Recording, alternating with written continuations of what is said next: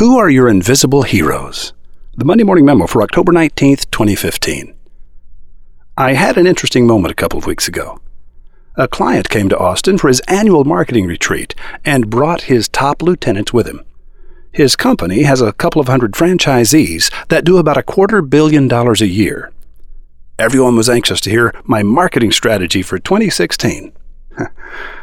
I need you to watch carefully and say nothing for the next 10 minutes, I told them. When I'm done presenting my little show, you can ask questions, though I suspect I will have answered them all. We're scheduled to be here for 2 days, my client said. And you really think you can answer all our questions in just 10 minutes? I put a finger across my lips and turned off the lights. My presentation appeared on the big TV on the wall. 10 minutes later, my client said with big eyes, "How did you know my 3 favorite movies? Those characters were my idols when I was a kid." "You've been emulating them your whole life," I answered. "It's what attracts people to you and your companies. My plan for next year is simply to accelerate what I've been doing in your ads since the day I met you, but kick it up to a higher level." After I gave them a few examples of what this would look and sound like and told them what I expected the impact would be, they had no other questions. His lifelong guiding characters were Dr. Dolittle, Willy Wonka, and Peter Pan. The female version of this character would be Mary Poppins, of course. They don't live in a magical world, but magic follows them everywhere they go. They bring the magic with them. I decided to do it again last Friday.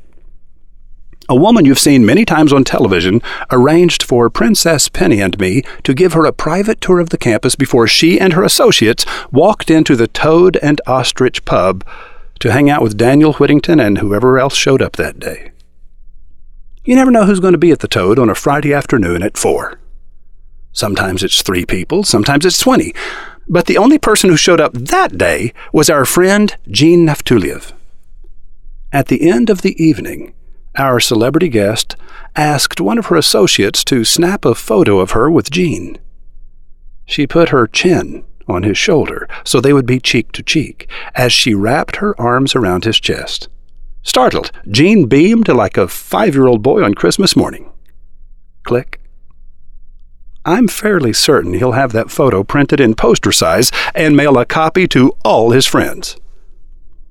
During our walk around campus, she had spoken of the challenges she faced in forming a clearly differentiated brand identity for a new company she had launched.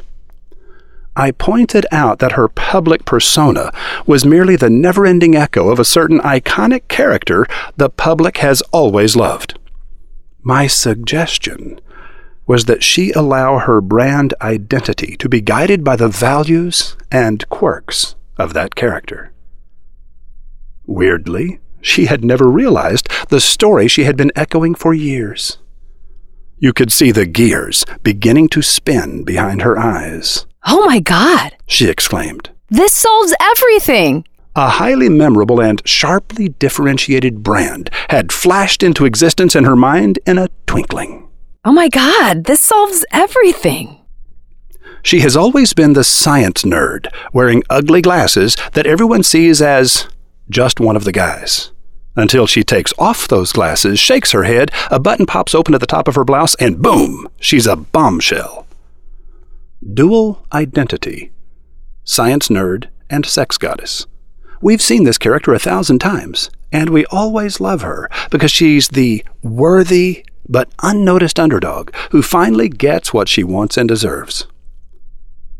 Can you see how the guiding hand of this identity, along with a couple of other characteristics I opted not to tell you about, could help to refine the style and voice of a brand? Everyone has a story. I don't mean a story about them, but a story that shapes them. A story that sits in a canvas sling chair, off stage, invisible, affecting all their choices and actions each day like the director of a movie. Who sits in your canvas sling chair? What story do you echo without knowing it? I talk a lot about my own stories. Don Quixote, the wise men who followed a star, A Message to Garcia, The Old Man in the Sea. What few people realize is that each of these stories revolves around a single theme: unconditional commitment to an objective no one else can see. Dulcinea was important to no one but Quixote. The Star of Bethlehem was meaningless to everyone except the wise men. Garcia set out to find a general whose location no one knew. The old man kept fishing, although he had caught nothing for 84 days. Examine your own favorite characters. See what they have in common. Prepare to be impressed with what you learn about yourself. And if you are wise, you will allow that character to bring all the facets of your company into alignment. Roy H. Williams. Maybe you think it's the dumbest idea that anyone ever had. Heck, you might even be right. But Laura Spear Riley and Rob Boulay are going to appear on Shark Tank this Friday to present their idea to investors. We're talking prime time on ABC television nationwide. Are you curious to know how Laura and Bob secured this national exposure? Listen in as roving reporter Rotbart gets them to spill the beans, all the beans, at MondayMorningRadio.com. And then tune in to Shark Tank on Friday at 9 p.m. Eastern, 8 p.m. Central to see how it all turns out. Monday Morning Radio is cool. Indie Beagle.